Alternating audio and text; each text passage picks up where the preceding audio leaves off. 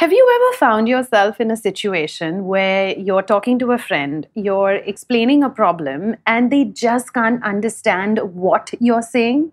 Or you're telling your parents about a situation and they just don't get it? Or even worse, you're making a presentation and it's met with confusion. Or you're in an argument and the other person accuses you of not listening at all. All of this is miscommunication.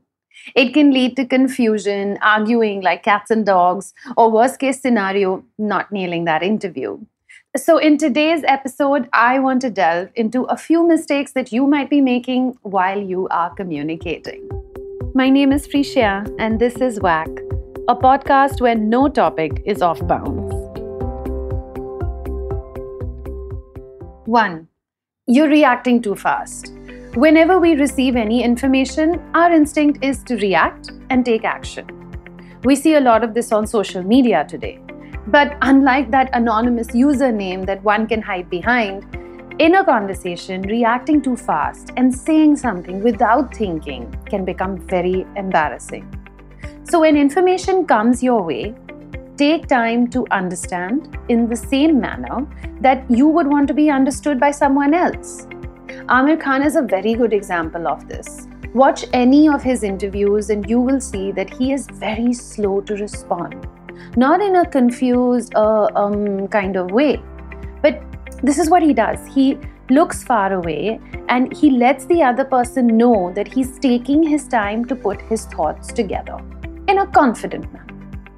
Another thing that we must do to become effective communicators is to focus on how we listen to others.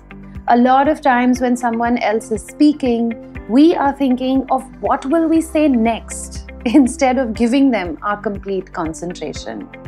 This can be because of you wanting to seem smarter or you wanting to prove that you are right. Both of these are not healthy for proper communication to happen. Unbiased and focused listening takes practice, but it's worth it. There are many different biases that come in the way of effective communication. For example, there's the halo effect, where you might judge a person on their physical appearance or something equally unimportant like their accent. Because of this bias, you will not absorb as much information as you can from someone who you have judged to be uncool. Another communication mistake that you could be making is that you're not listening. Now, I don't mean this in the literal sense of listening. Yes, you could zone out of a conversation, but what I'm talking about is something that is called as similarity bias. It affects the way that we listen to others and how we understand their point of view.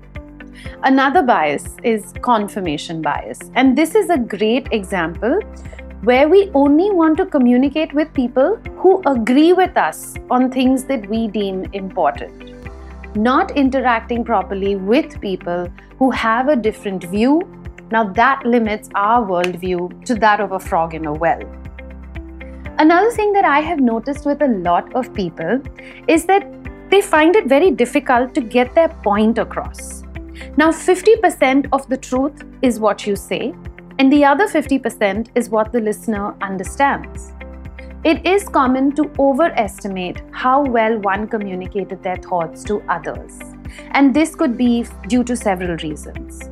Because you think that they already know a bit about the subject, or you think that they are on the same page as you about opinions and information, or you just haven't paused and let them ask questions.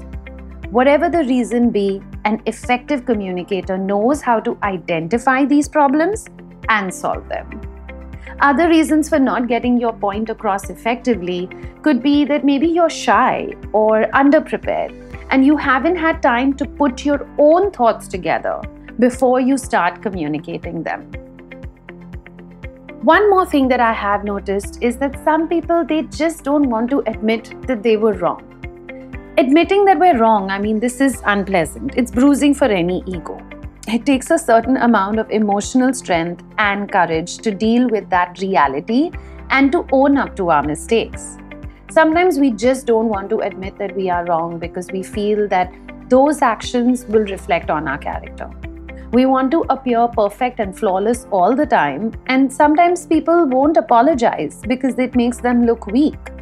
But please believe me, there are a few things as annoying as someone who needlessly keeps on arguing, even after it's clear to everyone in the room, including themselves, that they were mistaken.